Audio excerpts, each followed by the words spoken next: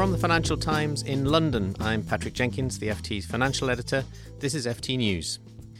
Italy's banking system is in crisis. Prime Minister Matteo Renzi is at loggerheads with Europe over how to rescue the country's troubled lenders. With me on the line to discuss the problem is Rachel Sanderson, our Milan correspondent. Thanks for joining us, Rachel. It's a kind of mayhem, isn't it, in the Italian banking sector? What exactly is going on? What we've seen is very sharp share falls over the last few days since the surprise outcomes for the Leave vote of Brexit. This has been following very sharp share falls earlier in the year about jitters over Italy's 200 billion euros of gross non-performing loans. We saw sharp share falls in January. Shares have fallen again, as we said, because of the Brexit vote.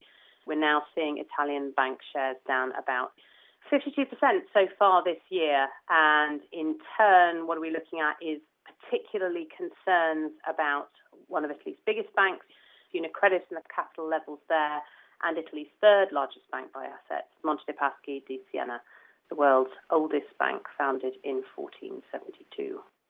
And in particular, the focus is now on this idea that the government would like to try and bail out MPS and potentially more of the Italian banking sector because it realises that there's no other way forward. It can't follow the letter of the European rules and bail in the language of regulation, bail in these bondholders rather than use bailout money from the government, because it seems a lot of banks had sold bonds to their retail investors and they're worried that there'll be a kind of loss of confidence in the banks if they bail in bondholders, and a loss of deposits as well on a run on the banks. Is that a fair summary of why they feel that they have to go for bailout rather than bail-in?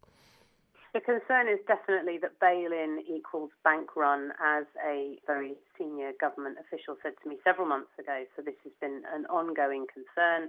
The central issue about the Italian banking system is quite how it is wedded and sewn into the entire Italian landscape, both political, corporate and social.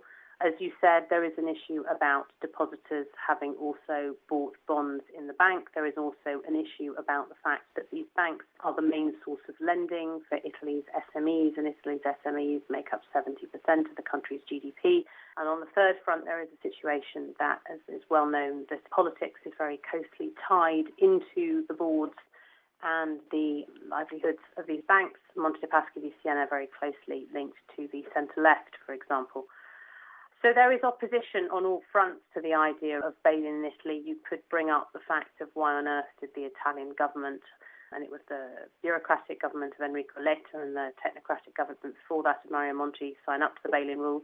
But this is why, as you said, the government is keen to, as it were, put an injection of capital into Monte dei Paschi. They are looking, though, at flexibility in the European rules. What they are looking at is the possibility of doing a precautionary recap, or also of using the government-sponsored privately backed fund Atlante in order to put money into Monte dei Paschi.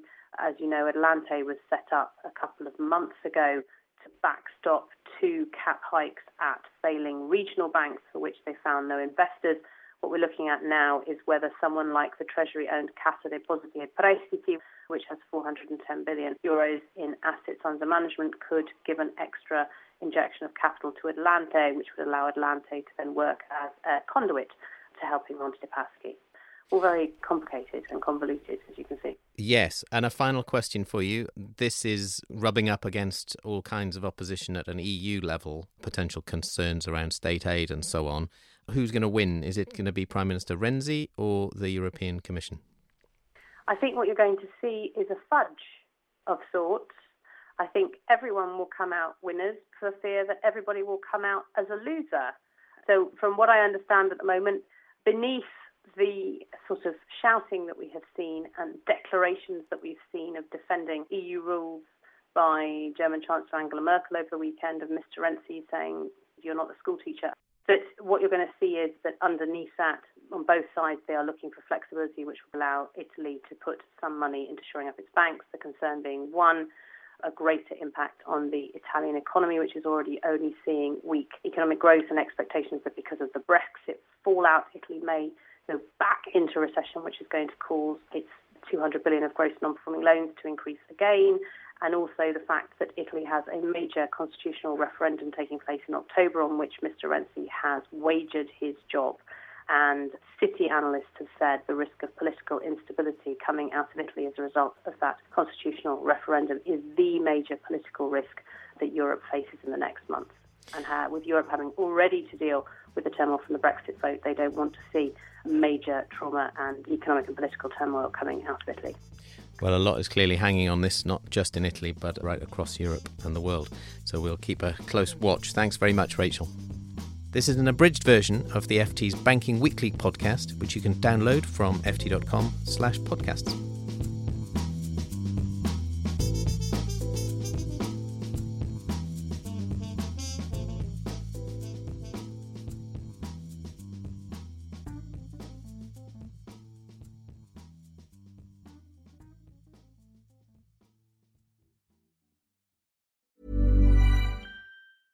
Here at Bellingcat, we get to the bottom of things. From a global crisis to an underreported event, we find the facts using publicly available tools and resources, uncovering what is hidden on and below the surface.